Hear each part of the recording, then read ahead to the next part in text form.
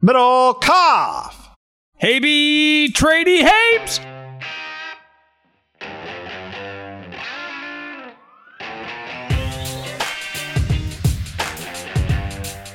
I feel like Chris Long probably felt walking back into the Chiefs building, John, after a year off. Body revived, re-energized after what happened on Friday.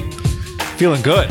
Not that I was low energy. I don't think you were low energy, but we're a month. Monday is a month until the NFL draft, and we got a whole new lease on the NFL draft. I don't know about you. You know, you spent the weekend vacationing in Napa Valley. Yeah, you played 36 holes of golf this weekend.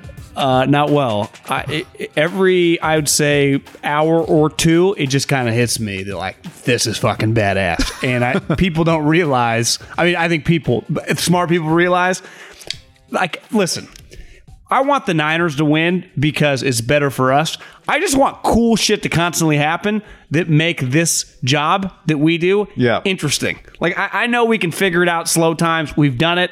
We fucking started a YouTube channel. It's going pretty well in Corona. But I love when actual cool shit happens, and that, which is the biggest trade in the history of the franchise on paper. It's like, as you said, like Howie Roseman, when he got Carson Wentz, did not trade 2 ones, including the one you flip-flop, so it would be a total of 3. Yep. It was only just the one extra one. This is it's just a massive... my DMs, guy, were just full of people... like, bro, I'm not a big Niner guy, but holy fuck, that's crazy. And it's just a crazy, it's a pretty historic, I think anytime, I'm not trying to like overhype this thing, but anytime that people trade a shitload to move up weeks before, it's kind of unprecedented territory. Yeah, it's like, I think back to your original point about why we love it when this stuff happens. Imagine this is all a movie.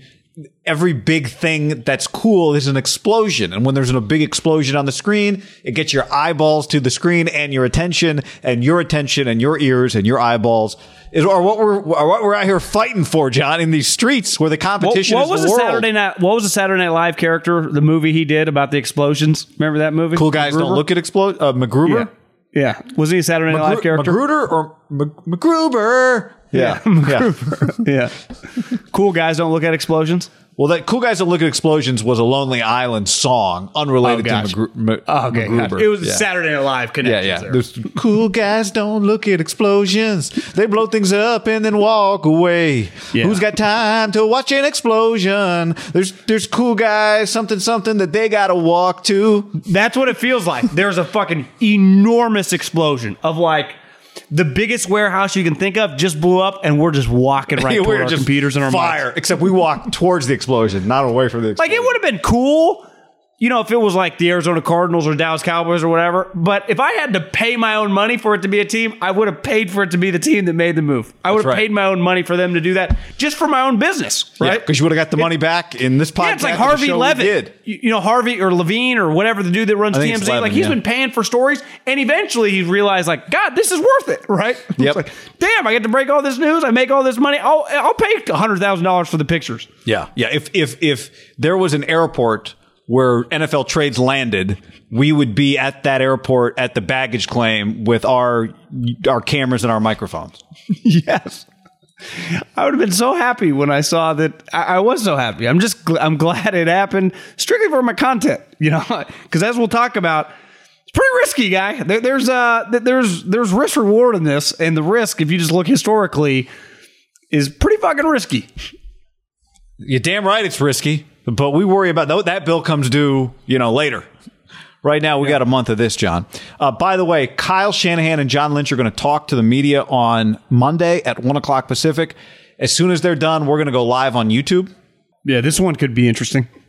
This one could be good. I thought about going, do we go live as they're talking? It's just us sitting there watching these guys talk, but we'll play it. That's a little too much sitting and watching. So don't forget about the YouTube channel. Don't forget about the mailbag. This weekend, the mailbag was YouTube only. We took it off of the podcast feed because we had the emergency podcast go up, and so we didn't want it to get too crowded there. But go to iTunes, leave us a question in the mailbag, or leave us a question in your review, and that's how you put in a mailbag question. Podcast brought to you by MyBookie.ag, promo code HAM1. Guy, MyBookie.ag, promo code HAM1. We're recording this I'm looking up. The Trojans are killing the Ducks. Oh. Do you see any chance? Let me repeat. Any chance? Upset City, Elite Eight, USC Trojans, Gonzaga Bulldogs. Are they the Bulldogs? They are absolutely. I do, John. This is. I mean, look. This is the season of the Pac. This is the year of the Pac-12. Year of the Tiger. Year of the Pac-12. But in all seriousness, like USC looks pretty fucking good. USC has. I thought Oregon would. I liked Oregon and 2 points. I thought Oregon was going to win this game. USC has something, and I've said it a few times, even though I said I thought Oregon would win today, Sunday night. USC has something that nobody else has, which is basically 2-7 athletic 7-footers to protect the rim. Gonzaga is the number 1 2-point shooting team in the nation. USC is the number 1 2-point field goal percentage defense in the country. Isaiah Mobley gets underrated at 6'10", Evan's older brother. So they're very unique in that way. But they've got to score the way they're scoring here. Like they're a top 15 offense, but Oregon typically plays a better pace. The basketball people I talk with, John, the people, the players that were in it, they don't think you can slow Gonzaga down. You have to score with them.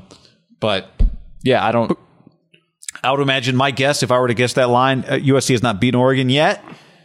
A long way to go in that game, but my guess would be Gonzaga. I think they were, what were 12? They against Creighton? Do you remember? I think like 14. Yeah, I wouldn't be shocked if it was like 9.5. Yeah. What do you think about the Beavs? The Beavers guy are scorching hot against Mr. Text Message, Kelvin Sampson. 8 points, guy, +8. But here's what I like. +285 underdog. I mean, when's the last time the Oregon State lost? A month ago? Yeah, to Oregon on the last Sunday of the regular season. I think they were 8-point underdogs against Tennessee. I think they were 8-point underdogs against Oklahoma State. I think they're 8-point underdogs against Loyola. It's been around there for all of their games. So, okay, I mean, I didn't. I'd be lying. Didn't see one basket of the Loyola Oregon State game. Oh, I watched the whole thing from the rooftop at the Archer Hotel in downtown Napa, John. Incredible setup on the roof. Highly recommend it. People out and about? Yes, people were. And we went to breakfast that morning, and we asked our bartender at the breakfast place, do you know when he plays with outdoor TV? Because that game was like at 11:30. So it was a perfect midday, warm. He said, go to the Archer Hotel, rooftop bar, TVs. It was perfect. Kind of right on the river there? Yeah, not far. It's like that hotel's right downtown. You know, all of that is basically right on the river. So from the rooftop, you got a whole view of Napa Valley. But didn't matter to me. I had blinders on for the basketball game. But they kicked their ass, right? I mean, they beat them pretty handily. It was a pretty competitive game. Yeah, it was a good game.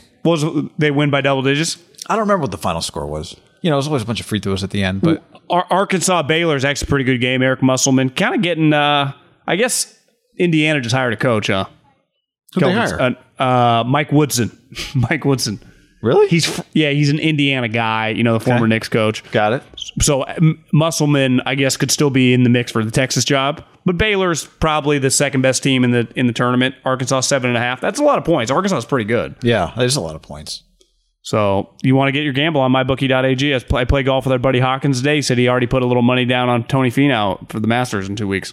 I love it. You know what I think? I think this is the week Tony wins next week when the Masters is on a week from Thursday. Yeah. MyBookie.ag. Get your gamble on promo code HAM1.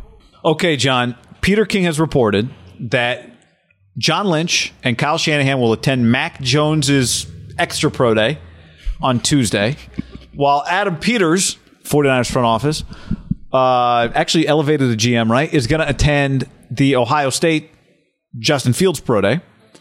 And this all comes at the same time that people kind of spent the weekend saying the opposite of what you and I said on Friday, which was, you know, Mac Jones would be good for the Niners, including Kyle Shanahan's good friend, Chris Sims. Now, I have to tell you, if I'm the 49ers right now, I've got a month until the draft. Monday is a month until the draft. They have a month. I would be holding my breath because they're not drafting second. They're drafting third. And maybe they think they know what the Jets will do. Maybe they know what the Jets think they're going to do. But until they are on the clock, they have to be holding their breath. I view this smokescreen. I saw Dan Orlovsky. I had to look it up because it didn't even sound right when I thought about it. But he also said Mac Jones. He played for Kyle for a year in Houston. I was like, did he play for the Browns? Why didn't he play for Kyle? He didn't play in the Niners. And I looked, he played for Houston for a year. He thought that Mac Jones, like he reiterated that he thought that would also be a good fit. Like that does have a lot of people on edge, and rightfully so. My personal belief is you can't take Mac Jones at number 3 overall. But, like, there's two ways to look at this. You can say that they're doing a smokescreen, like they're trying to throw a curveball here and trying to make everyone think they're all in on Mac Jones. Because the Mac Jones snowball is flying down the hill, and it went from a little snowball. It does feel like an avalanche right now. And I think this now feels like the avalanche is unstoppable when they go, the casual fan is like, well, you got two options. You go see Justin Fields or you go see Mac Jones. And when you said, or maybe Peter split the baby or whatever, to me, splitting the baby is like John goes to one, Kyle goes to the other. Not Adam. I don't know if he's a GM. He's got one of those titles as president, vice president, like 6 different times. It's like vice president of the president. I was like, he's just whatever. You're assistant general manager. I thought he got a VP of player personnel. I think he just got his like 7th raise. Oh, okay. I thought he got a new title with that. He might have. To get him on the podcast sometime. Maybe we'll, after the draft, get his opinion on some of these players. Assistant GM is what he is now. Sending him to Ohio State and sending those two does feel like, well, are those two doing this on purpose? Or are they going there, and as we talked before we hit record, is like the quarterback collective. What I'm still not exactly sure what that is. It's like this camp that Kyle puts on with all these other sweet coaches. Justin Fields has been at. We know for a fact Kyle Shanahan and Justin Fields, first name basis, they've met, they've been around each other. I think it's fair to say, because just a year ago, halfway through the season last year, when Tua was healthy, unless you're like, now Alabama's fan base is massive, so they knew who Mac Jones was. I'd say people in the SEC probably knew who their backup quarterback was. The casual football fan had never heard of Mac Jones, right? And then a year later, even coming into this season, I'd say Mac Jones was viewed as like probably a mid-round prospect or whatever. Now he is just viewed as a top 10 player. It's not crazy to think those two guys, if they, especially Kyle, has met Justin Fields, you would want to go meet Mac Jones, right? Just on a due diligence, doing your work, meet the guy. Now, it's very possible, as we're all talking about, they are, they won't, they should, or they shouldn't, that they've never even talked to him until Tuesday. Well, I don't think Kyle more than likely ever has, right? Unless he's had him at some camp or something. There was no combine. He was an underclassman, so he wasn't at the Senior Bowl. Kyle didn't even go to the Senior Bowl. I just think it's fair. Maybe Kyle's like, can we meet the guy? Now, I do think there's a huge element of fucking with everybody.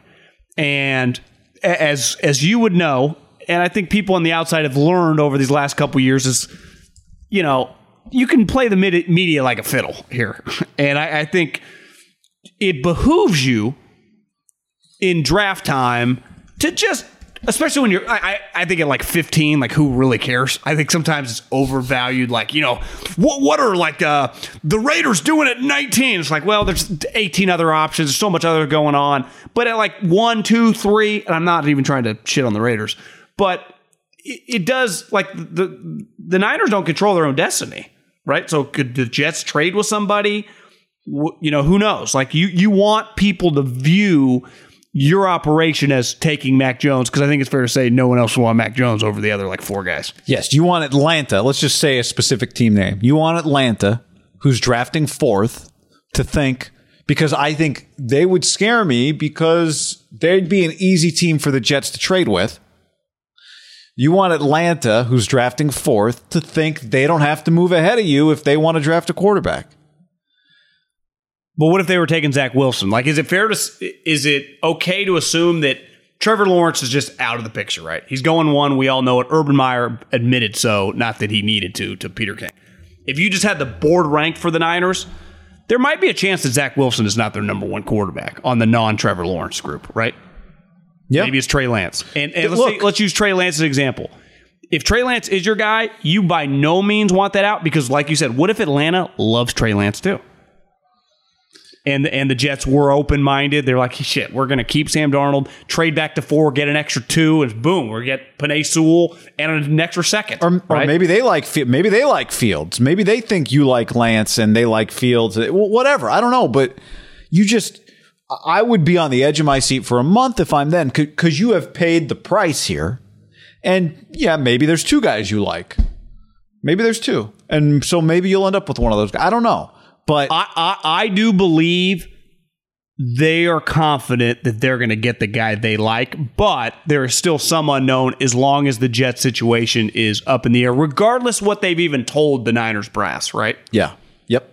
Because again, they might have told you something, but it's a month before the draft. So right now, all that is what they think they're going to do. It's not what they've done. Until they've done it, you're not on the clock, and your guy is still at risk.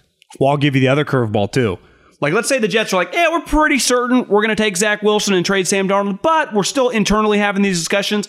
On the other line is the Dolphins, like, hey, John, Parag, Kyle, we're either going to do this now or we're not going to do it, right? So you like, what are you going to do? Well, we're waiting for Robert Saleh to really give us his plans. Like, hey, the deal's on the table now. We got to trade with the Eagles. We're going to be able to move it. We'll do it right now, but you got 30 minutes or we're not moving. Here's the other thing. Tell me if I'm crazy on this. We just saw Deshaun Watson was going to hold out or be on another team, and now it's like, who knows if he's going to play football. We got a month. I don't know if somebody's going to get in a scooter accident. I don't know if somebody's going to get hurt at their pro day. I don't know. It hasn't happened yet, which all this sounds crazy unless it's your money sitting there. Like every team that wins a game that you almost bet on, it's obvious unless it's your $5,000 sitting on the game, unless it's your life savings. Then they put their life savings into this trade, John. That's what they did. Their life savings. So, you want as many people to not know what you're doing. Now, look, here's the one thing I'll say that's different than what I said Friday. If they like Mac Jones the best, then that's who they should draft. Now, we think there are things that Kyle has said that would lead us to believe he would like a more athletic quarterback. We think that he should like a more athletic quarterback. We think if you're going to pay this premium, that you wouldn't have had to go up to this point to get Mac Jones, right? You could have paid maybe a lesser price, not gone as high, and gotten this guy. But if that's who they like the most, then that's what you should do. I'm going to read you a text. I was reaching out to a guy who's like a college director, scouting director in the NFL, who's done Alabama and just the main schools for years, knows all the top guys. I said, would 3 be insane? Again, this is when the Mac Jones, probably like late Friday, maybe even Saturday, when it's like, they're taking Mac Jones. That's what it felt like on the internet. And I said, would 3 be insane? He said, there is no such thing as reaching for a quarterback. You either think he's a good starter or he's a backup. There's not a middle ground with quarterbacks. You either take him at 1, or you wouldn't take him. You shoot your bullet, whatever your pick is. And it's kind of true, right? There is a value to, like for example, if you're the Jets, you're like, I'll keep Sam Darnold. I'll take Penei Sewell at 2, but if I get back to 4 or 5 and I can still get him, like with a quarterback, if you think he's your guy, and listen, I don't, but if Kyle does it matter if you take him at 1, if you take him at 7, if you take him at 3? No, it does not. That's back to what you say about Mac Jones. I think the thing that makes everyone nervous is like, it's not possible. His upside is not comparable to these other guys. I watched some Trey Lance YouTubes today. The guy was fucking running around like he's Odell Beckham Jr. Yeah, I mean, his upside's not, but like, if I told you got 3 quarterbacks, the least athletically superior of the 3 happened to be at Alabama, won a national title, almost won the Heisman, or was one of the leaders for the finalists for the Heisman, whatever. If I just laid that scenario out for you, you'd go, it seems reasonable. I wouldn't bet on him, but it's possible that guy turns out to be the best quarterback of a group of 3. When one of them played a game at North Dakota State, yeah. And I mean, Tebow won the Heisman, Johnny Manziel won the Heisman. The Heisman is not the. I'm just saying, like, if in that scenario, I almost feel like he's risking his life savings when he could bet on a Facebook or Uber, and he's putting it in like a low return ETF. It'd be a pretty big letdown, I think. Well, I agree. I'm just saying and it'd be a pretty big indictment on like the way he views, like what he said about Josh Allen wouldn't be true. Yeah, unless he doesn't think that either one of these guys is Josh Allen. But then he would think. I was listening to some podcast over the weekend, and they had a good point. Like, if I just tell you this guy's Matt Ryan, that's actually not terrible, but like, do people really want to watch Matt Ryan for the next decade? Well, watch or not, I mean, Matt Ryan's an MVP. 1 year. So he's an MVP. He'd happen like Cam won one. Yeah, I'm just saying, like, he was Kyle He's also had a Shanahan lot has of taken shitty him to years. his heights. He's also had a lot of shitty years, though. Okay, if I told you they just drafted Matt Ryan, they traded 3 1s for Matt Ryan, you'd go, odds are Kyle Shanahan signing a contract extension. Yeah, I would say the likelihood that Mac Jones is Matt Ryan probably feels slim to none. I'm not saying he is. I'm saying if that's suck. what happened. If he traded 3 first know, rounders, but now we're getting emotional. I just don't think you trade 3 first rounders for Matt Ryan, though. I agree. But the idea that, like, it's crazy that he thinks Mac Jones will turn in the best NFL quarterback of the group, I don't think he's taken Mac. But I also don't think it's, like, the most insane thing ever that he thinks Mac Jones is going to be better than Trey Lance. Well, his argument would be like, I thought this guy's going to be a star quarterback, I guess, and he wouldn't be there at 12. So it cost you 3 first rounders. Yeah, and a third? you would say, like, well, go to 6. Howie's all he's willing to trade. Yeah, that's where it would. No, I'm with you. I don't think. There'd be a lot of holes. There'd be a lot of holes in their logic to trade up this early for Mac Jones. I think a lot of this Mac Jones stuff is not real. I'm not buying it. I don't think they draft him. I would agree. And, when everyone goes, well, Chris Sims is saying, and they're best friends. Yeah, exactly. Well, you know why you don't want it out.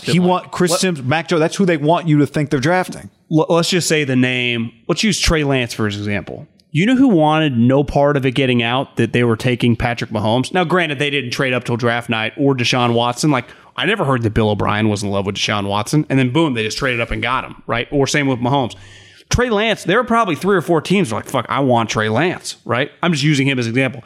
I don't think that many people are like, God, we got to get up and get our guy Mac Jones. So if you leave it out there that it's Mac Jones, you're kind of just, everyone's just not really paying attention to you anymore. That's where I think going to the pro day really hammers that home. And I also think then you get into people's heads, like they start overthinking it. I saw Chris Biederman tweet. He had a good tweet. He's like, the idea that anything's going to happen at this pro day that's going to swing them one way or the other, it's not. Right? I think they're going there to meet the kid and probably take him out to dinner or have lunch with him. Like, because that's got a chance to be a story by Wednesday that they had dinner with Mac Jones. Yeah. And I'd say that would just lead to more of this, like, oh my, is he really doing it? I love that it just immediately became like, this is exactly who Kyle would love. It's like, that's the old because Kyle. It is, guy. Because it is. It is the one Kyle. guy. We've talked about it forever. And he's the one guy that doesn't have anything in common with Justin Fields is running a 4.3. I'm watching Trey Lance. He's like juking and running over guys. Mac Jones has nothing in common with those guys. Not a thing. But when I think Kyle Shanahan, I think Matt Ryan, Matt Schaub, Kirk Cousins. I see Mac Jones. That's why I think a lot of people believe it. It is believable. It is. Right? It's is very believable, honestly. It is. It absolutely is. I'll still be surprised if that's what happens. Will you be surprised? I'm just taking in information. And right now, no. Because Kyle's in control. Kyle's the guy that gave the go-ahead for the picks. And if he really believed in Kirk Cousins. Yeah, and honestly, if he really believes in this guy, then that's who you take. Kirk Cousins was a 4th-round pick. Well, then there's a big difference between that and taking a guy 3rd overall. But I don't think he liked Kirk Cousins because Kirk Cousins was value. That's not why he loved Kirk Cousins. Well, that's why I don't want my coaches running the draft, because they trade 3 first-round picks for Kirk Cousins. All right, we got a month to stress about this. This is big as it gets for Kyle Shanahan / head coach / GM. Taking a huge swing, John. Well, back to the Mac thing. Regardless who you pick, his career, and this is a career-defining moment. This is a career-defining moment for any franchise. But it's a career-defining moment for the guy at the top of the food chain, because ultimately you need someone to give the thumbs up, right? Like the RG3 trade and the acquisition that they were a part of, that stink didn't hold with the Shanahans, right? Because it was clear. It's like, yeah, they didn't even like him. They wanted the other guy. But like the Wentz and Howie and the Eagles, like that was their thing. They went all in, and it utterly failed. Whether it was Doug's fault, whether it was Carson's fault, whether it was Howie's fault, whether it was Jeffrey Lurie's fault, whether it was Alshon Jeffrey's fault, I don't know. But it was like, that's where they did. And we were talking before the podcast, like in the history of these players, We're not talking like the whole draft. We're talking like top 10 players and really top 5 players. When you look at the last half decade, like there's no middle ground. Kirk Cousins, even Jimmy Garoppolo, Derek Carr, those guys do not come from the top 5. Dak Prescott, like I'm just talking the quarterbacks from like 10 to 20. Most of the really good ones are high picks, right? Peyton Manning, Tom Brady's an outlier, but even, Rodgers was a first round pick. But like Mahomes now, Watson, a lot of the young, Josh Allen, Lamar, I guess Lamar fell, but first round picks. They're just really good. And then there's just Sam Darnold's kind of been a disaster, whether his fault or not, we don't know. Josh Rosen. Baker is kind of the guy in the middle ground.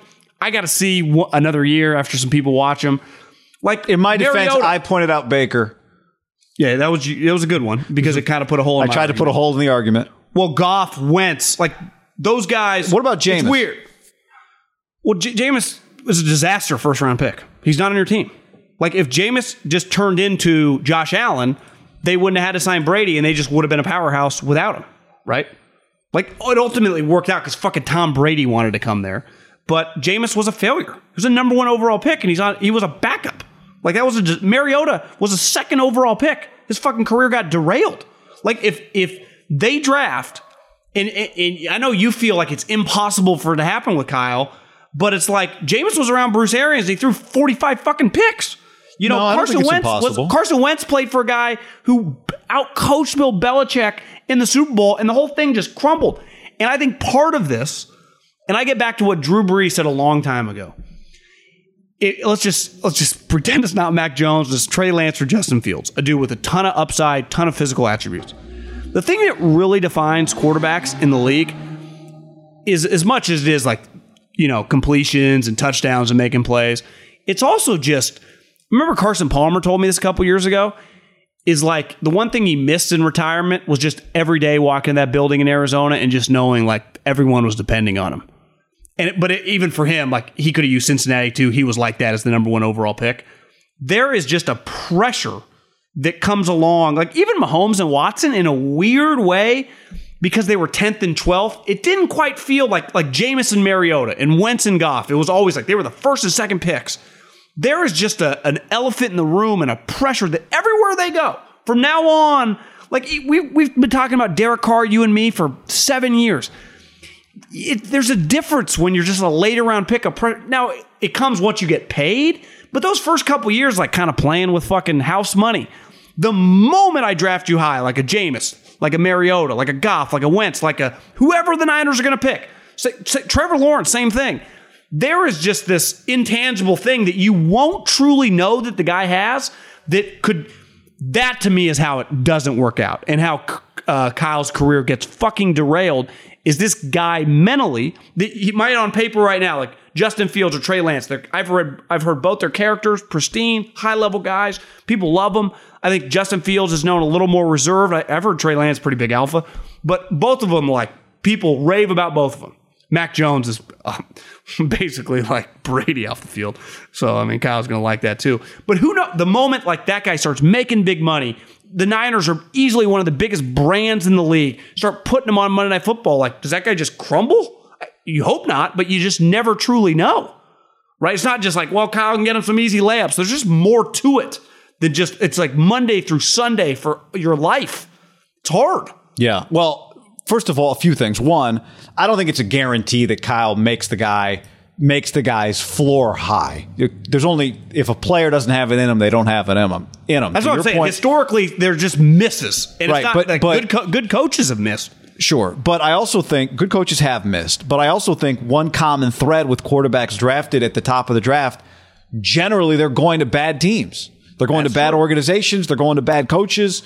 And it's hard to find outliers. It's hard to find the guys that can truly overcome that. I mean, even Luck maybe would have been what he became no matter where he went. But he went to an organization that was really good, that happened to get lucky because they were so bad and be in a position to draft him, right?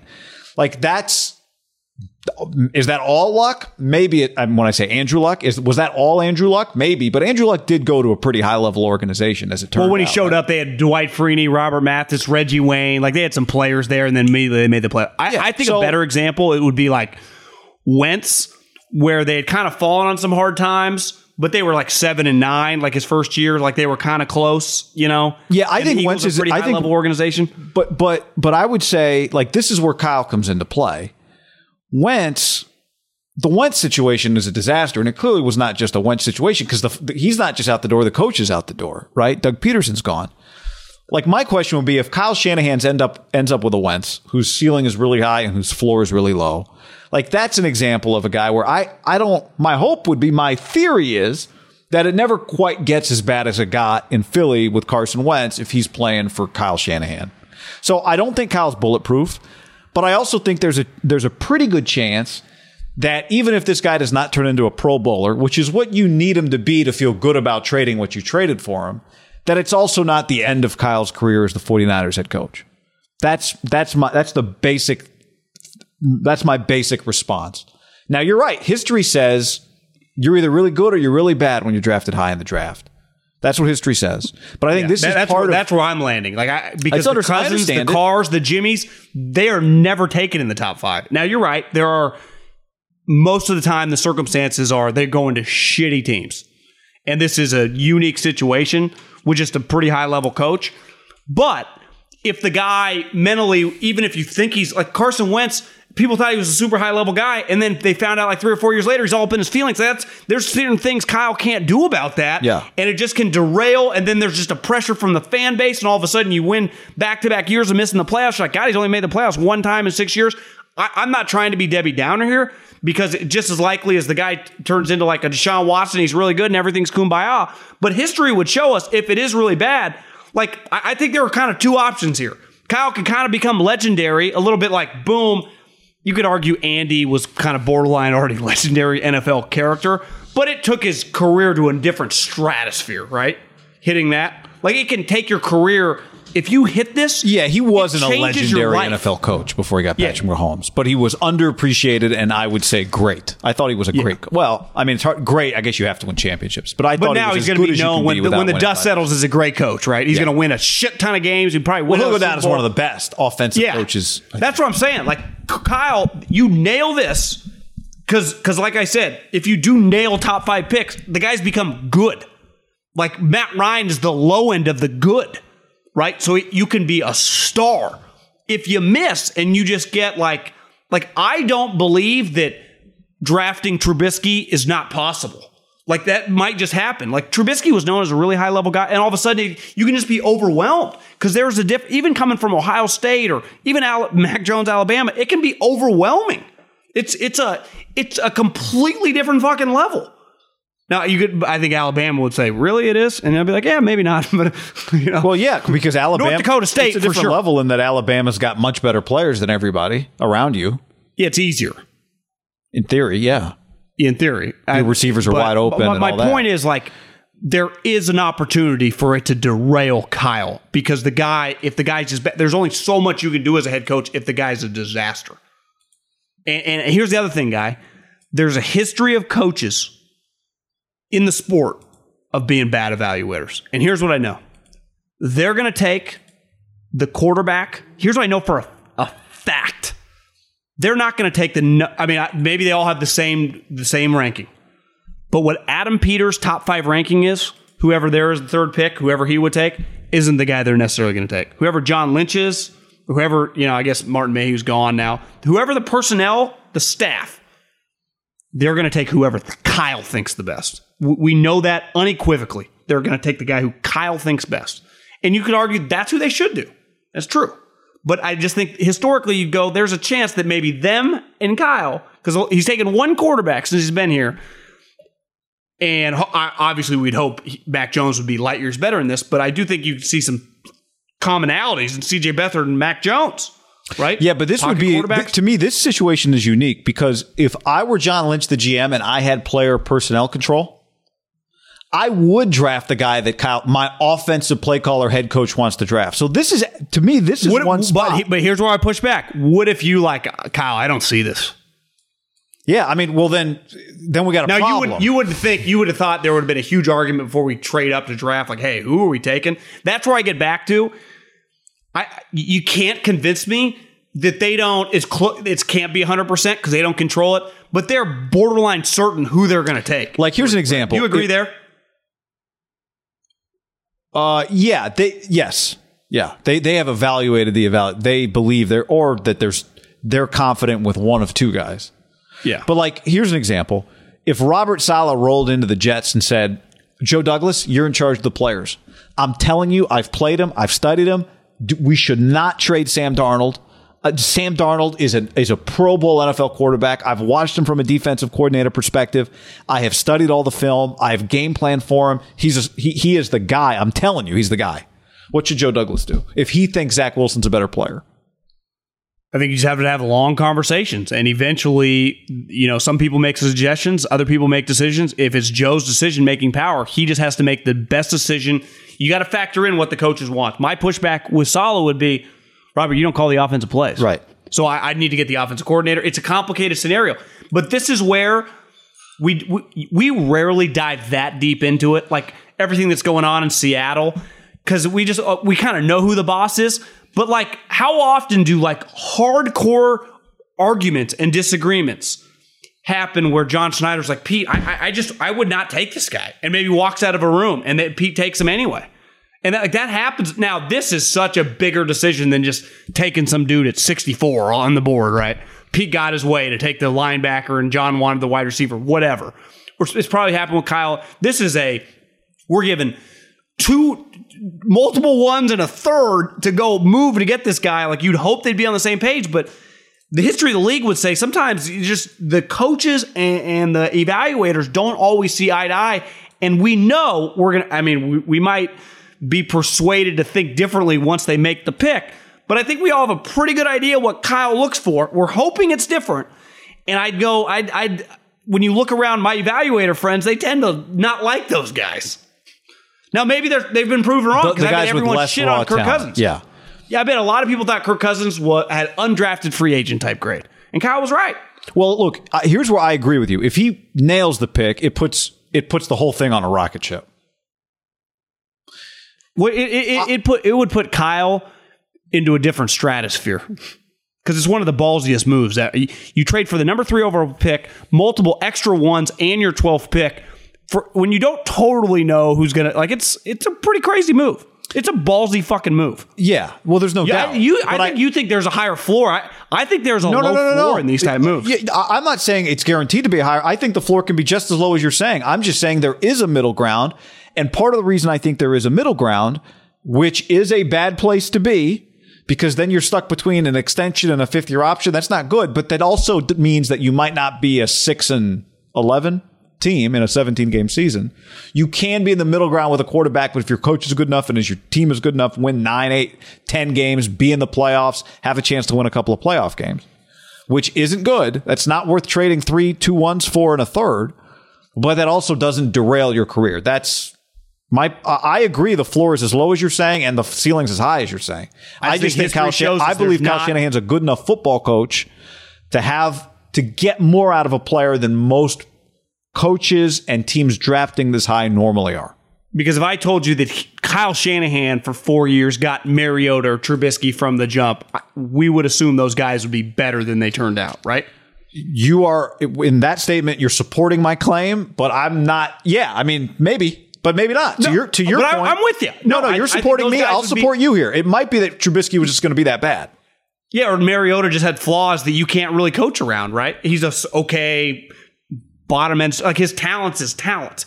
And that's where it gets back to the Mac Jones, who I do believe it's a smokescreen, though it's a believable smokescreen. Yeah.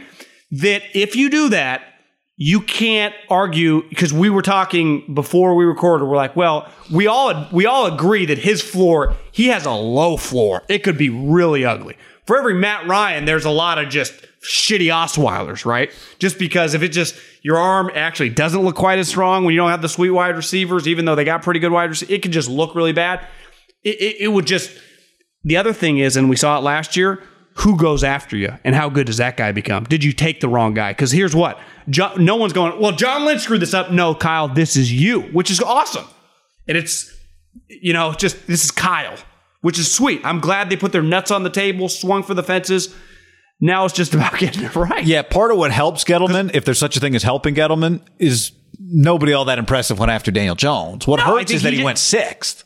Yeah, he just thought he was just a high-end starter. That's just what Gettleman thought. And that's back to my guy's claim of like, if you think he's the guy, because my guy always hated my take that Gettleman should have waited till 17, even though Daniel Jones would have been there at 17. Because when you believe he's your starter, go get him. And that logic is right. But when you go get Daniel Jones at 6, if you agree with this, if the guy turns out to be Daniel Jones for his first 2 years, given what they gave up, that is an utter disaster, right? Complete disaster. Yeah. And I like to say, what would not be a disaster? Obviously, you're hoping for the Josh Allen type. I know would Baker be a disaster? He was awful the second year, but it was Freddie Kitchens, so it's hard to. But you and I debate Baker Stefanski. I don't think it's a disaster. To me, Baker is exactly what I'm talking about. Is if it looks like Baker to me is a guy who, if Kevin Stefanski does not get hired as the Browns coach and he ends up with another version of Freddie Kitchens, it changes. To me, the course of Baker Mayfield's career changed when they hired Kevin Stefanski. Completely changed. Now their team's really loaded, but that's true. I mean, it's true. It's not the exact same situation. But here's where the risk is, because ultimately my gut says it's Field or Lance. Those type players, there just is. I'm with you, Mac Jones with Kyle. I think his floor would be pretty high ultimately, just because I think the floor on athletic guys, that accuracy can be hit or miss, right? Just with a Trey Lance, with a Justin Fields. Those can turn out more likely to be a disaster. Well, does the guy get hurt? Like RG3, it looked like was on the right track, right? Yeah. That's the one thing with Kyle, getting an athletic guy, he can implement new parts of an offense that he could never do with Jimmy Garoppolo types, right? Yeah, although I don't know. Yeah. Although I don't know how much I'd want him to do it. I want to protect that guy, but. Well, you just teach him to slide. Yeah. I mean. I just don't see how it's arguable that it's not a career-defining moment. Well, who was it that... It's the biggest trade in the history of the franchise in terms of draft capital. Yes, it can. Look, it's one of the biggest trades in NFL history. Probably if Bill Walsh doesn't get Joe Montana, and it takes several years, but they end up with Steve Young, and they had somebody out, whatever, I don't know, that it changes everything. Yeah, that's true. He misses the playoffs. If they don't make the playoffs this year, that's 1 in 5 years. Like, it just starts adding up. Right. You know? Well, it's a bottom line league. It is. Yeah, it is. But I just know. But again, I watch him. I think he's a really good football coach. I think that's going to play itself out over the course of his coaching career. I do too. But eventually, you got to start winning. Yeah. Yeah. But okay, if they got to win if they got to go to the playoffs this year, they must. No, I don't think they do. As long as the rookie plays, and we'll get into who's going to play. But. See, that's if you got a rookie quarterback, I'm cool with you winning 7-8 Okay, games. but you have to then remember that context when they don't make the playoffs because somebody gets hurt the next year. And it's like, oh, but John, you said they only made the playoffs one. Yeah, but you said you were cool with the rookie and Jimmy got hurt. What were you supposed to do about that the year before? That wasn't his fault. Eventually, the context starts running out. I understand. Andy Reid makes the playoffs every year. There's no question. But we're talking about the context now. Is it a bottom line league or does the context matter? Like they're both. Well, yeah, true. I mean, if your rookie starts all season long and they went 8 or 9 wins and missed the playoffs, and the guy was showing fucking promise, you could live with that. If you go 2 more years and you start missing the playoffs, like Andy Reid, Sean Payton, these motherfuckers Sean McVay make the playoffs every year. Of course, context, no excuses. I'm not saying you're making them, but it's like this is where the pressure. This is where I get back to the kid and the bust potential. The pressure is, I don't even think immense is as strong of an adjective. Like it's gigantic. The moment this kid walks into it's honestly, I mean, it's part of the deal. It's why you get paid all this money. It's an insane amount to put on a 22-year-old. Yeah, it's why Kyle gets paid the money to coach that guy more than he gets paid to pick him, more than he gets paid to pick Nick Bosa, more than he gets paid to decide to trade DeForest Buckner. Right. Yeah. again, I think there are gray areas in all of this. That's the whole thing is gray area in the end. It is about wins and losses. But now to know what it's going to look like now that it has to look one of the two ways because that's the way it's looked most of the time. Well, it looks. But you agree if they don't make the playoffs for the next 3 years, no one's going to give a shit about context, right? Well, of course. But again, the quarterback might be not great and not terrible, and they make the playoffs, and you go, well, it definitely wasn't worth trading 3-1s, but it's also not derailing his career because he's been good enough to continue on. Well, I'd say that's a first-class problem if they're making the playoffs. I'm talking about they're not making the playoffs and the quarterback's bad. That's what I'm talking about. Well, yeah, then that does derail his career. They've made the playoffs one time in college 4 years. I'm saying there's a third option. That's my point. Which is also kind of a sneaky disaster, too, if the quarterback's not right. But I'm just saying the third option is there's a middle ground where he doesn't get fired. Now, I do know this. There is the three options. There is one is like way to the left, and the other two, one is way to the right, and then the middle option is not down the middle. It's closer to the right than it is to the left. If way to the left is successful and way to the right is terrible. And I don't think is arguable either. If it's not going well, it's usually hard to just kind of stay in the middle with situations like this. You would see because you need so much else to go right. You need to be able to have a really good defense. You need other players who can make up for the fact that your quarterback's not good. Maybe you need another quarterback, right? So you got to hit on that guy. Well, and whoever you're drafting is rep by a big-time agent. They got big-time egos. They're viewed as cash cows. Like, part of the reason why Wentz got really nasty is because his people fucking go to the mat defending him, right? He's a cash cow. He's like, now he's already been paid, but I'm just saying, like, it gets ugly in these situations if it doesn't go right. It always does with these top quarterbacks. Yeah. If it doesn't go right. I'm not trying to be Debbie Downer. I'm just saying this is the pressure. I'm not accusing you of being Debbie Downer. Yeah, I just think, which is cool. I think this is awesome, but there is a shitload on the line for starting with Kyle. Like, because to me, he okayed this. Like, his legacy can be vaulted. I don't think, like, he's kind of in this weird spot because he didn't have the great season, but now it's like AD and pre-AD or, you know, whatever the biblical references are. This is your one. Who was it? But I'm just saying, like, somebody really wrote, like, this is the clear beginning of chapter 2, right? Yeah. Like, here we go. And maybe this is the chapter or this is the album that determines whether or not you turn into Lady Gaga or somebody who's not Lady Gaga. I don't know. But in the end, yeah,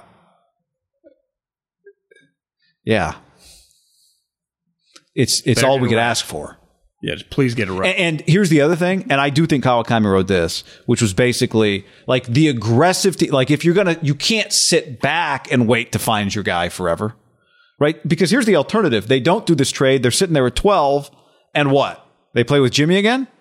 Like, no. I know you're not. I'm making a separate point. I know you're not arguing. I'm making a separate point. Isn't sitting there at 12 with Jimmy? Couldn't I argue that's just as crazy as this? Basically punting on getting a new quarterback this year? Feels like we look at trading 2-1s. You trade this is the craziest trade, and all that's legit. I'm not mocking that.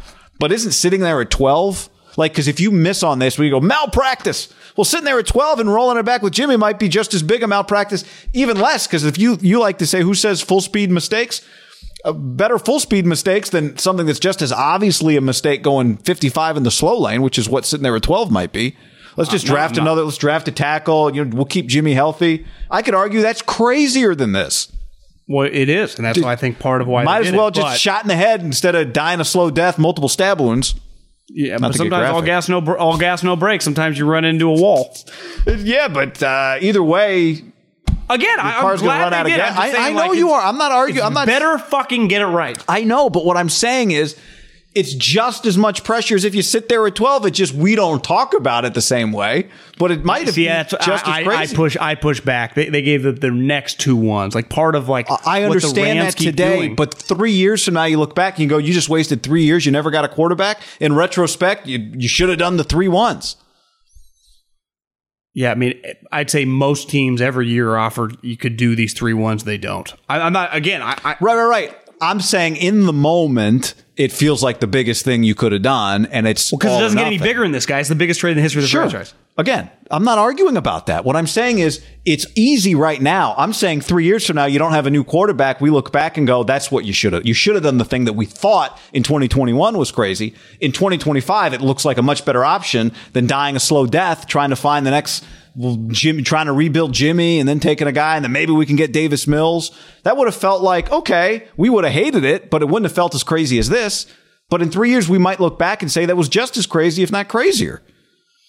Yeah, but I just think you could. I mean, what if I told you last year they could have traded from 13 to 6 with the Chargers for an extra 1 and got Herbert? I mean, you can probably play that game all the time, right? Absolutely. I'm saying doing the big trade always feels crazier. But sometimes what's actually crazier is to do nothing. Well, yeah, 100%. They had to do something. But just because you have to do something, like a lot of people had to do, like quit their job and like kind of start a business, and then they go belly up. Again, I sound negative. Yeah. No. You don't. I'm not talking about this. Is not a negativity thing at all. I'm saying in 3 years, if they did nothing, we look back and go, that was insane that they just sat with Jimmy and then they drafted Davis Mills and tried to develop him, and because first round quarterbacks never hit. That would be just as crazy. It just wouldn't feel that way right now. We wouldn't. It's like the thing with they say frogs, if you put them in water and you slowly turn the temperature of the water up, they never notice it's getting hotter until it's too late. It's too hot, right? As opposed this what you're saying, you turn the heat. This is turning the heat up from 0 to 485. Boom. You put a bullseye on your back. Yeah, and I'm saying not doing it. At the end, we still end up at 485 degrees and bubbling water. It just took. Well, you know why? Because most people don't. Because most people would never do this trade. Yeah. So, and part of it is maybe for good reason. I appreciate. Maybe for good reason most people don't do this trade, but we'll see. They have control of it. ButcherBox.com/ham and another special deal. Free for a year. You get salmon, chicken breast, or steak tips in every order for a year, plus an additional $20 off right now at ButcherBox.com/ham. Been telling you about it for years. Been eating it. 4 years on a regular basis. Easily find high quality meat and seafood you can trust. 100% grass-fed beef, free-range organic chicken, pork raised crate-free and wild-caught seafood. Always be prepared with meat in the freezer when you get ButcherBox.com/ham delivered right to your doorstep with free shipping. ButcherBox is offering you free for a year plus an additional $20 off either salmon, chicken breast, or steak tips in every order for free. Sign up today at ButcherBox.com/ham and use the code HAM to choose your free offer for a year plus get $20 off your first order. What's up, everybody? It's your old friend, John Middlecoff. I'm here to tell you about our friends at Game Time. Here's what I need you to do. Go to your smartphone, download a little app called Game Time. Baseball season's in full swing. Oracle Park. Been there a million times. Never doesn't live up to the hype. Go get yourself some garlic fries, a brewski, maybe some ice cream. They have very good Ghirardelli ice cream there. And when you do that, promo code HAM. So download the Game Time app. Your first pair of tickets, promo code HAM, H-A-M, save $20. The A's, only going to be in the Bay Area for the rest of this season. You probably can basically go for free. Just buy a pair of tickets to any baseball game. They also have comedy shows if you want to check one of those out, or concerts. Game Time app, promo code HAM, save yourself $20. We don't even need a thank you. Just hammer that promo code. When you need mealtime inspiration, it's worth shopping Kroger, where you'll find over 30,000 mouth-watering choices that excite your inner foodie. And no matter what tasty choice you make, you'll enjoy our everyday low prices, plus extra ways to save, like digital coupons worth over $600 each week. You can also save up to $1 off per gallon at the pump with fuel points. More savings and more inspiring flavors make shopping Kroger worth it every time. Kroger, fresh for everyone. Fuel restrictions apply. Save big on brunch for mom, all in the Kroger app. Get half gallons of delicious Kroger milk for $1.29 each. Then get flavorful Tyson natural boneless chicken breasts for $2.49 a pound, all with your card and a digital coupon. Shop these deals at your local Kroger today, or tap the screen now to download the Kroger app to save big today. Kroger, fresh for everyone. Prices and product availability subject to change. Restrictions apply. See site for details.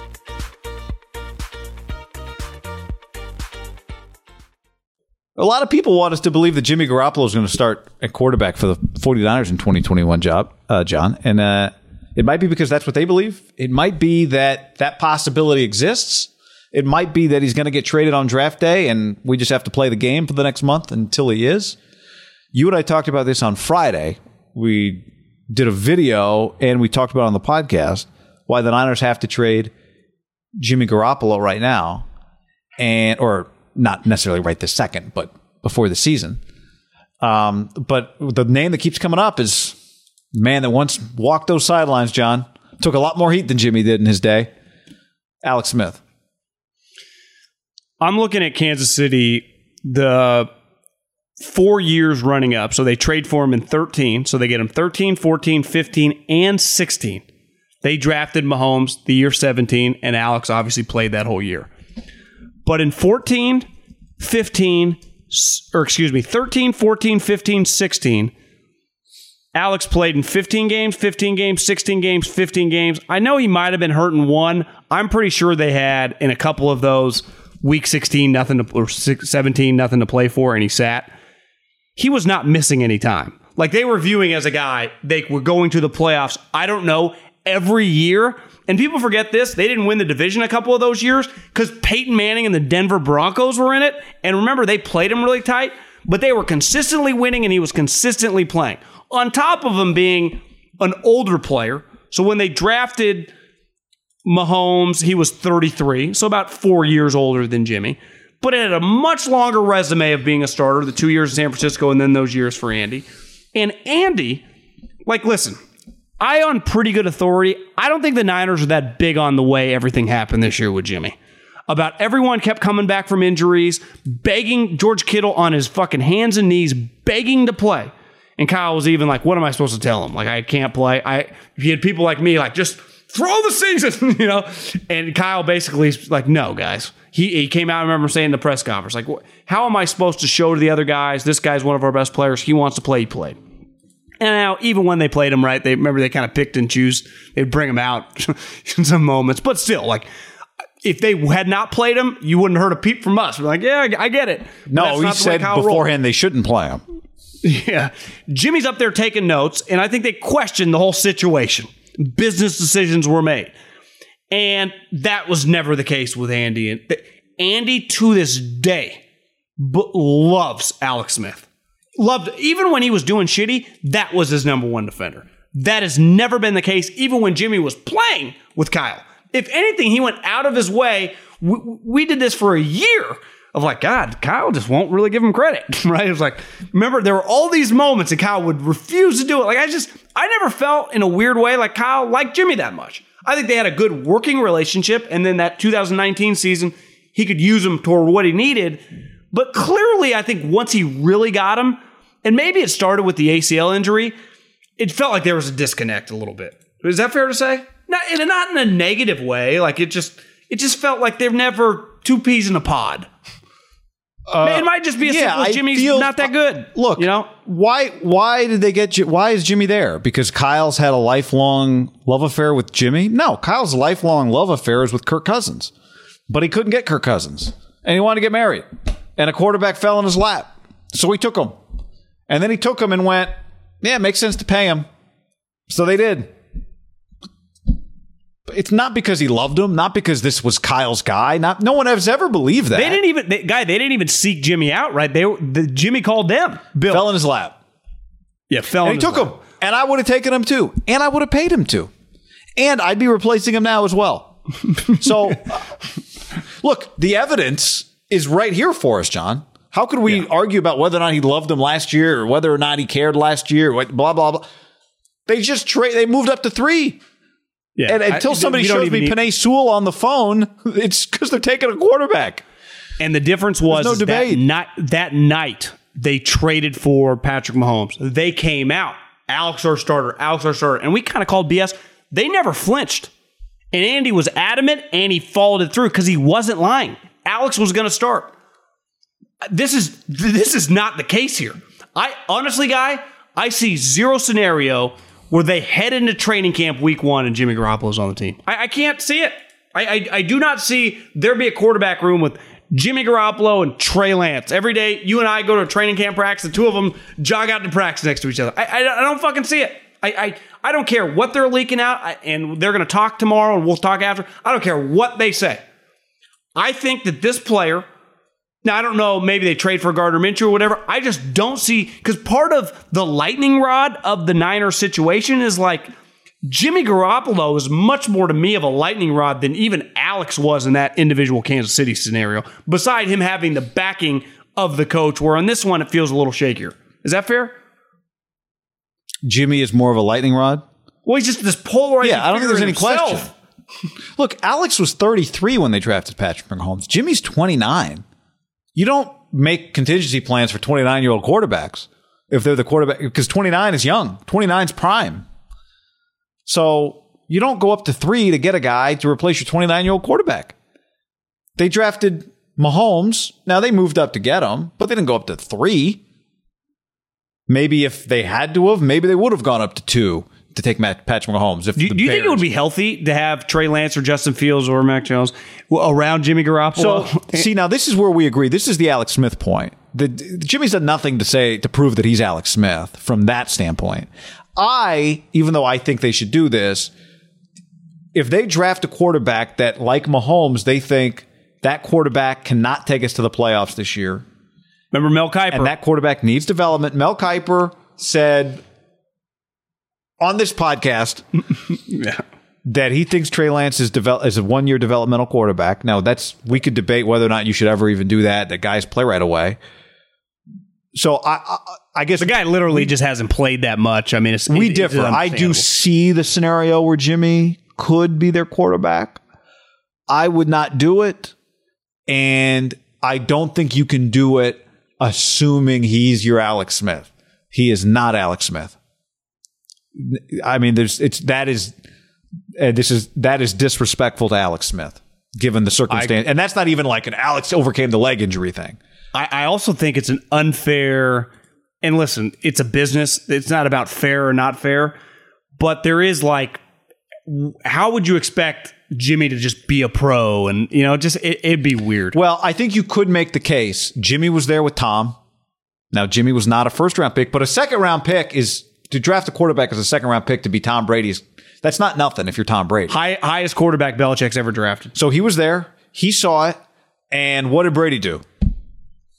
It was nice to him. Took him to Kentucky Derby. Yeah, balled out is what Brady did. But again, he's Tom Brady. I understand, but you could make that case.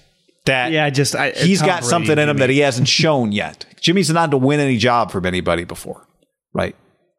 I guess you could argue he had to battle with Jacoby Brissett at some point in time before we thought Jacoby Brissett was Jacoby Brissett, but did he really? Like, it felt like Bill already was in love with Jimmy. Yeah, I mean, I don't.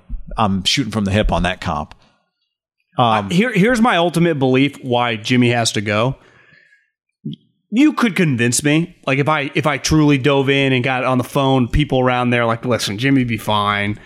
He's not going to be some like asshole to him. We don't even need him to like jerk him off every day. We'll handle that, like propping the guy up and teach him the offense. That's what McDaniel and Kyle and Wes and all that. We'll handle that. We just want to get Jimmy's value up a little bit. Maybe he gives us a better chance to win this year and implement the kid next year. My issue is ultimately when you look back at all these guys, everyone plays as a rookie now. I would get 20 years ago, 30 years ago, huge transition. I just think it's just all the star quarterbacks right now, the young ones, every single one of them. Mahomes, Watson, Josh Allen, Lamar Jackson, Russell Wilson. They started from the jump in this decade. And even the guys that didn't work out, Wentz, Goff, Mariota, Baker. The guys last year didn't. Who's Herbert the guys and Tua. last year? Well, Tua had a broken hip, and Herbert started week 2. And it turns out to be, like, we think less of Anthony Lynn. Yeah, but I don't know if Tua was healthy. Maybe they would have started him from the jump. Once they started playing him, they were yanking him out of the lineup, not because he was getting hurt. Yeah, I mean, you agree though that was a unique situation. They both were unique. Yeah, the Charger one, they look worse, or their coach looks worse because of it. But what if Kyle Shanahan's going, I think this guy's good enough to play right away, but I don't think he's good enough to go to the playoffs. And I think if Jimmy's healthy, he can get me to the playoffs. And if Jimmy gets hurt, well, fine. Then the season blows up anyway. We go with the young guy. I get it. My issue, though, is ultimately like, that's back to the Alex thing. One thing that they will tell you, obviously, I've talked to him about it. They've been open. I mean, it's on record a million different places. And Mahomes has talked about it. Alex could not have been any better with just helping the kid out. And part of, I think, Mahomes, the next year when he won the MVP, he thanked Alex for setting him on this path. Like, I think we just think it's like Andy and Andy and Mahomes. Like, I think Alex, it was just a big part, like, of a group helping this guy out. Like, I wouldn't even blame Jimmy. Like, I wouldn't fucking talk to him, right? I think there was a huge opportunity for the dynamic to put, like, the kid in a weird situation. For sure. I would also tell Jimmy, if I'm his agent, and we know who his agent is, Don Yee, I say this is also an opportunity for you because the writing is on the wall here with who the next quarterback of the 49ers is. I agree, and just be focused. But what are you going to do? Hold the guy's hand? Not just be focused, but just look at how good it was for Alex Smith's career and Alex's legacy is not something we talk about a lot, but Alex Smith does have a legacy because of what he overcame in San Francisco, the way he handled Kansas City, and the way he came back in Washington. And who knows if there's another chapter. Now, there is an element that I have not brought up that you kind of touched on, that even a bigger addition to that is Jimmy plays this season, Trey Lance, Justin Fields, Mac Jones. Watch. You're just a 10-win team. You go to the playoffs. Even if you lose in the first round or whatever, Jimmy just has a solid season, and maybe you can flip him for a first. Or a second. I mean, anything. Yeah, maybe you get your first back. But I think if you're a playoff team and Jimmy has a solid season, like he's under contract, yeah, I mean, if you're getting a decent pick. Way better than you probably could right now. I don't think there's any question. But it could also go the other way. He gets hurt again and he's worth nothing. But he gets hurt again and you're playing the guy you were going to play and not make the playoffs potentially. My issue is more with one, he's not Alex Smith, and two, I think it just makes a very, very awkward dynamic. I think you're right. I mean, it's not just Alex that turns out he's pretty unique. Mahomes is pretty unique. Right? Like the two of them. Like Patrick Mahomes is the guy. He might go down as like the second best quarterback of all time when it's all said and done. But I mean, like Mahomes, I don't know. We'd have to ask. You're just saying like his personality, yeah. His personality, he'd been in locker rooms. He'd been around his dad. He'd been in the big leagues, quote unquote, right? He kind of has like this Klay Thompson vibe where he just go with the flow guy. Clearly has respect for the other people around him. So who knows? It could be. I do like, let's use Josh Allen as an example. And Herbert as an example. Because I've heard, one thing about Justin Fields I've heard is he's not like Mr. Screamer and Yeller. Which I was telling a buddy, like, honestly, I think that's kind of Kyle's role in a weird way. Like, I think with like the Saints, like I think that's kind of Sean Payton's role, and I think it kind of works well. Like now Drew Brees was probably much more assertive, but like Sean Payton's there to light your ass up. Like Kyle is getting in guys on offense when they screw up. So my quarterback could be Justin Herbert, and that was like, is he ready? Is he ready? Yes, put the guy in. Now Justin Herbert would not have much in common with like Trey Lance. Trey Lance hasn't played. Even Mac Jones only been a one-year starter. Justin Fields now has played multiple seasons at Ohio State. To me, if it's Justin Fields, you would have to agree. Like, what are we doing? To me, part of what Josh Allen 3 years later is like, he got to just be the alpha, whether he was ready for it or not. Sink or swim, kid, and we're going to hold your hand. We're not going to let you sink. But you're eventually going to have to take some movements with your arm and keep your head above water. And sometimes you'll go down, but you'll figure out how to get back up, take another breath, and it'll help you out in years to come. And then with a guy that not everyone, like you said, is Mahomes or whoever is ready to hit the ground running, Herbert. But what if in 3 years, I bet Josh Allen will say, that first year taking my lumps, I was so much better off my second year. And then I was able to snowball that into my third year. So two things. And you only get the rookie contract for 4 years. If you draft Justin Fields, or I guess this is how we're going to do the next month, mumble Mac Jones. We'll say his name quietly. If you do that I would be surprised if Jimmy stays. If you do Lance, then I could understand it. But I also go back to the year with RG3. I think Kyle Shanahan, one of the reasons I believe in him is I think he has shown the ability to not insist on all my pegs are square. You give me a round peg, I'm going to shove it in a square hole. We watched what he did with Robert Griffin III. I think he would find a way to to simultaneously develop and try and win with whatever his quarterback is ready to do as a rookie. And then maybe it's the offseason and year 2 where you even try and take another step. Like you said with Josh Allen, these things take time. They don't normally look like Herbert. Herbert's going to have a challenge this year of doing it again. Like there's all these things. So I do think, to me, the RG3 one, you go back and look at that and you say he found a way for that year to get the most. Now, who knows if RG3 is healthy and he's his quarterback, what does year 3 look like? I don't know. Maybe it looks very different than year 1 looked. But I do think that would be an argument to let's just see what he can do with a rookie quarterback. He can try. There's no rule that says he can't try and win games, right? One way with a quarterback as a rookie. They made the playoffs with Robert Griffin. And then, and he was the rookie of the year. What they go 9-7 that year? Maybe 10-6. I mean, they were pretty good.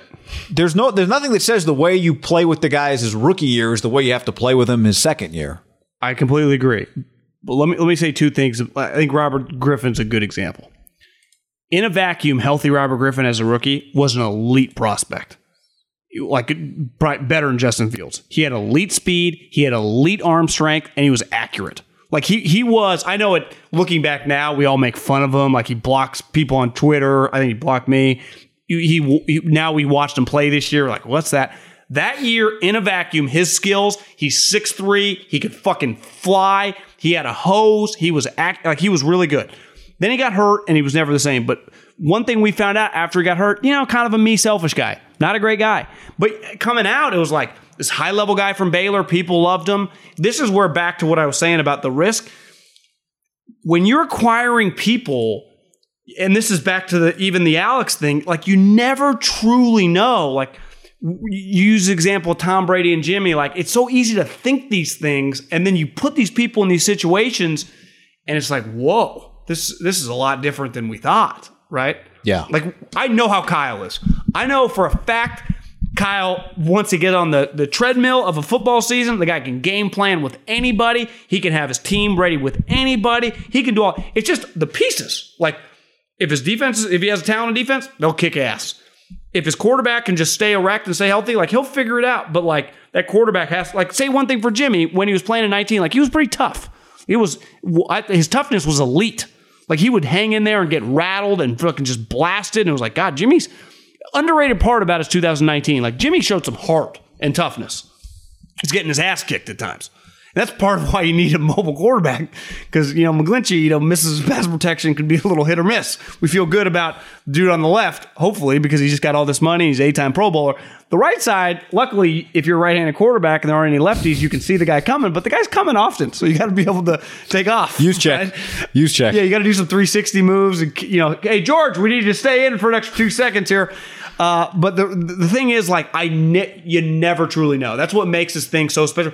The Chiefs would tell you. Yeah. For as great as and much we loved him, once we got in, he exceeded our expectations. Well, what does that mean? You still have expectations, right? There's an unknown to it all.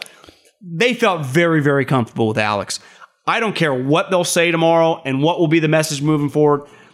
I don't believe them for a second. They feel that comfortable with Jimmy around the guy that we've all agreed now they should have done this, but like put their life savings into this startup, which they think could be Uber, but they've done it. And if you're going to do that, do you want the other thing kind of lingering? You probably don't. It's on that basis of just thinking, because like you said, they're ultimately making this move for this guy to be a decade plus all-star, right? They're and moving be the face of the franchise. I think it's well said. I'll finish my last comment to summarize what you just summarized it well. They're moving off of a 29-year-old quarterback who's under contract. Who does got that him to when the you Super love the yeah? You don't do that if you love the guy. Since we started this podcast, by the way, Oregon cut it to 9, USC 1. Turns out, saw a note. Not only is Gonzaga the number 1 2-point shooting offense in basketball this year, and USC is the number 1 2-point shooting defense in basketball this year, Ken Pomeroy stats. Turns out, based on his analytics, this is just a percentage. This is not, it's just by the percentages.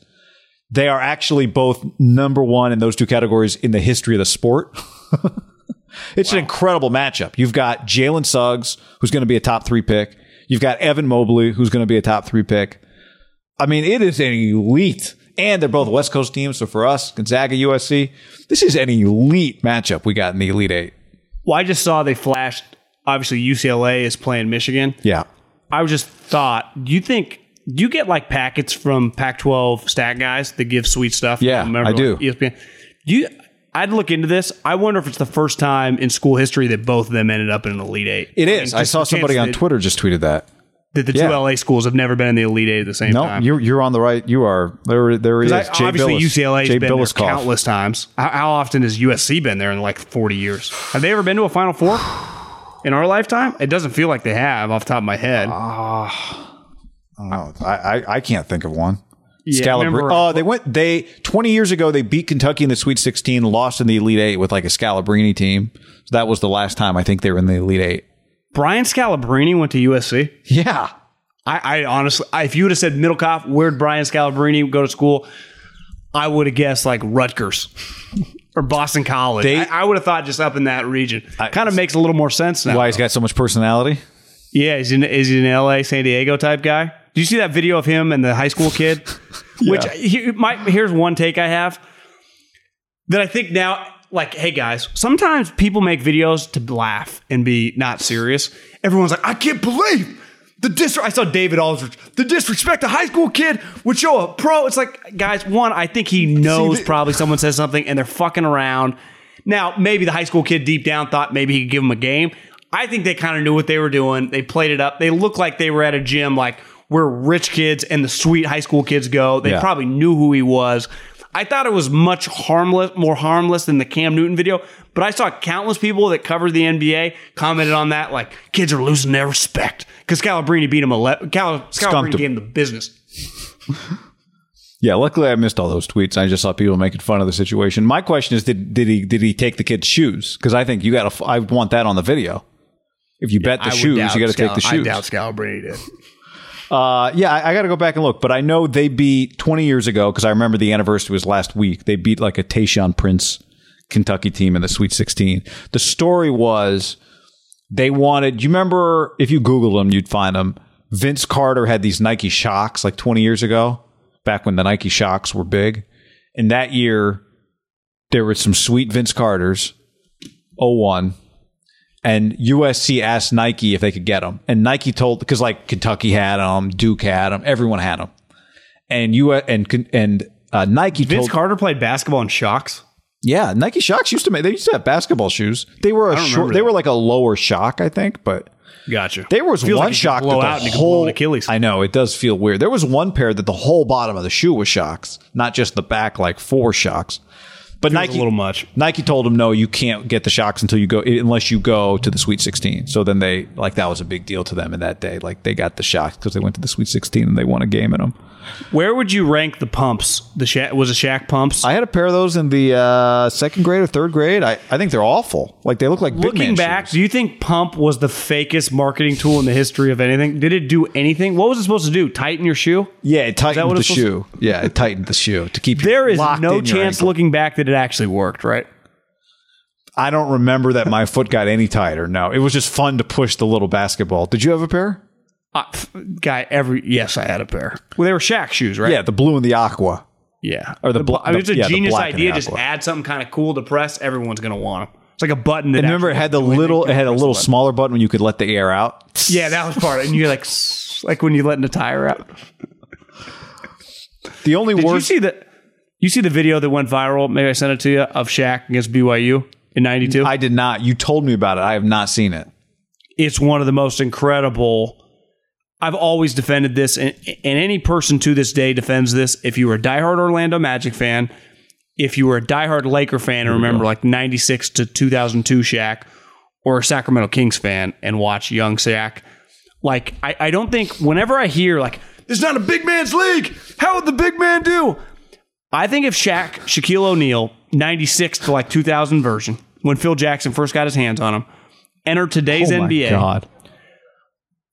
I think he would average 25 rebounds and easily 30 points. I think he would eviscerate. People forget what he looked like when he came in the league, you know? Well, I mean, doesn't that guy look like, that? Did you see the video of Myles Garrett like a month ago or 2 months ago dunking a basketball at Barstool? Yeah. And it was just like, this guy's 6'6", 270, and he was jumping like he was, I don't know, like Russell Westbrook. That was basically Shaquille O'Neal, but 8 inches taller.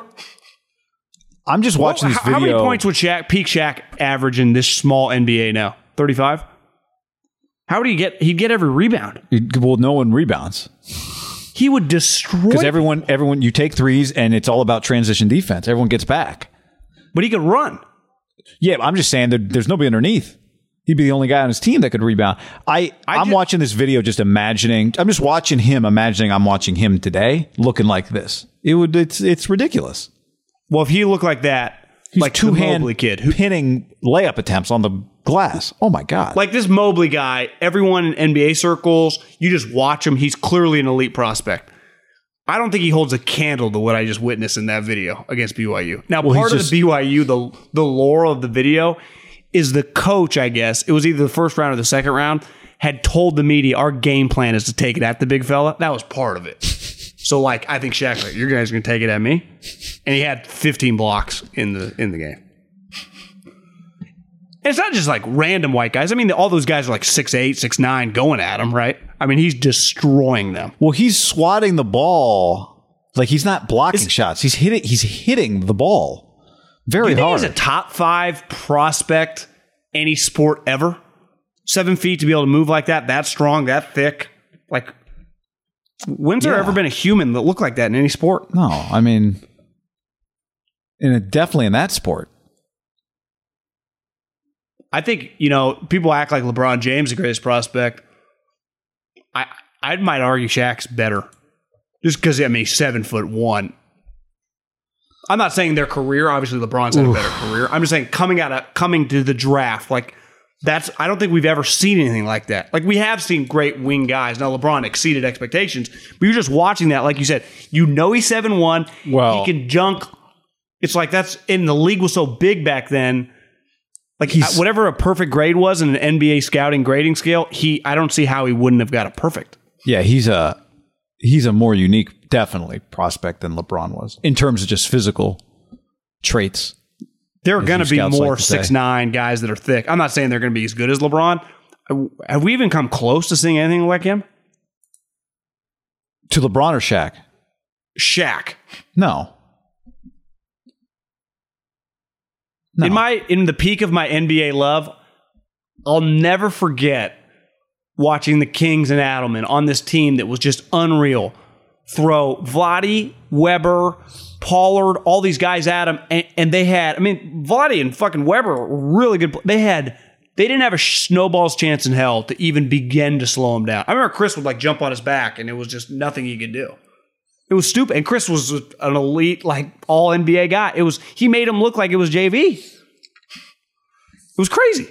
Part of what LeBron does that, but you don't see bigs usually do that to other bigs consistently for a decade and a half. You also don't see bigs that look like Shaq that are as he's cocky like a wing player, you know what I mean? Like he's not self-conscious. Like sometimes big guys, it's hard. You're self-conscious. He's none of that stuff. Especially young ones. Like you see it with Wiseman. Like you're still figuring out how your body moves. Like Shaq just moved like he was 5'7". That's what's crazy. His movements look like he's just so comfortable in his skin. I know. Like you said, even Mobley every once in a while, he's just big, trying to feel his way out. Just what normal big guys do. Shaq just moved like he belonged more than any. That clip is incredible. I recommend anyone that hasn't seen it, just Google Shaq BYU NCAA tournament highlights. All right. That's got to be a top 5 NCAA tournament clip ever. That and Jimmer. Irony, BYU is probably 2 of the great tournament highlight clips of all time. Oh, okay, never mind. Gonzaga, best of all time, 2-point percentage offense. USC, the best this year. Not of all time. But still a really good matchup. Have you seen when that game is? Tuesday? I'd imagine Monday, Tuesday, there's 2 games each night. Probably, what do you think, like 4 and 7? Or, 4 and 6:30? Something like that? Because they about to be both. None of them are to be during the day, right? Yeah. That'll be... we don't need that information right this second. Yeah. 4 o'clock. Yeah, it starts at... First game starts... 4 and... Coverage starts at 4 on Monday, Pacific, and 3 on Tuesday. 3 o'clock Tuesday. But maybe the first game's at 4. The game, Oregon State, Houston's 4:15. God, I can know the way they stagger things. Second game, 6:57. The second game's good. I mean, Arkansas, Baylor, Final Four. That's a good game, right? Yeah, that is. And do you see what time the Tuesday games are? Or do you know yet? So Oregon State is 1 win away from the Final Four. It's one of the craziest things I've ever witnessed in sports history. I mean, it's wild. USC Gonzaga, 4:15. Oh. Same thing, 4:15, 6:57. I guess it makes sense. It's East Coast prime time. I'd rather that be the second game, though. UCLA, Michigan's pretty big brand, right? Yeah, it is. That's also a great Who's game. the biggest fan base out? I mean, was it Michigan? Top probably 5. Just the amount of people out there that just pay attention. Yeah. Do you think they did this randomly, or was it slotted? Maybe they were slotted. Yeah, it might have been that they were slotted. I don't know though. All right, we'll see you on YouTube on Monday afternoon. Yeah, later, people. Catch those springtime vibes all over Arizona. Break out of the winter blues by hitting the water at one of our lake and river parks. Take a hike among the wildflowers. Just make sure to stay on the trails and leave the flowers for the bees. Discover Arizona's best kept secret and visit azstateparks.com/amazing to start your springtime adventure.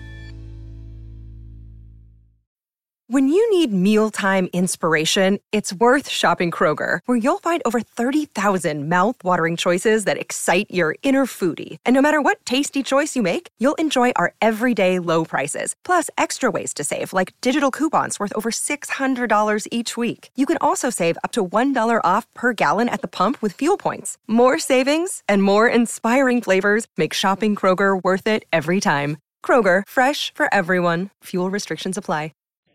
Save big on brunch for mom, all in the Kroger app. Get half gallons of delicious Kroger milk for $1.29 each. Then get flavorful Tyson natural boneless chicken breasts for $2.49 a pound, all with your card and a digital coupon. Shop these deals at your local Kroger today, or tap the screen now to download the Kroger app to save big today. Kroger, fresh for everyone. Prices and product availability subject to change. Restrictions apply. See site for details.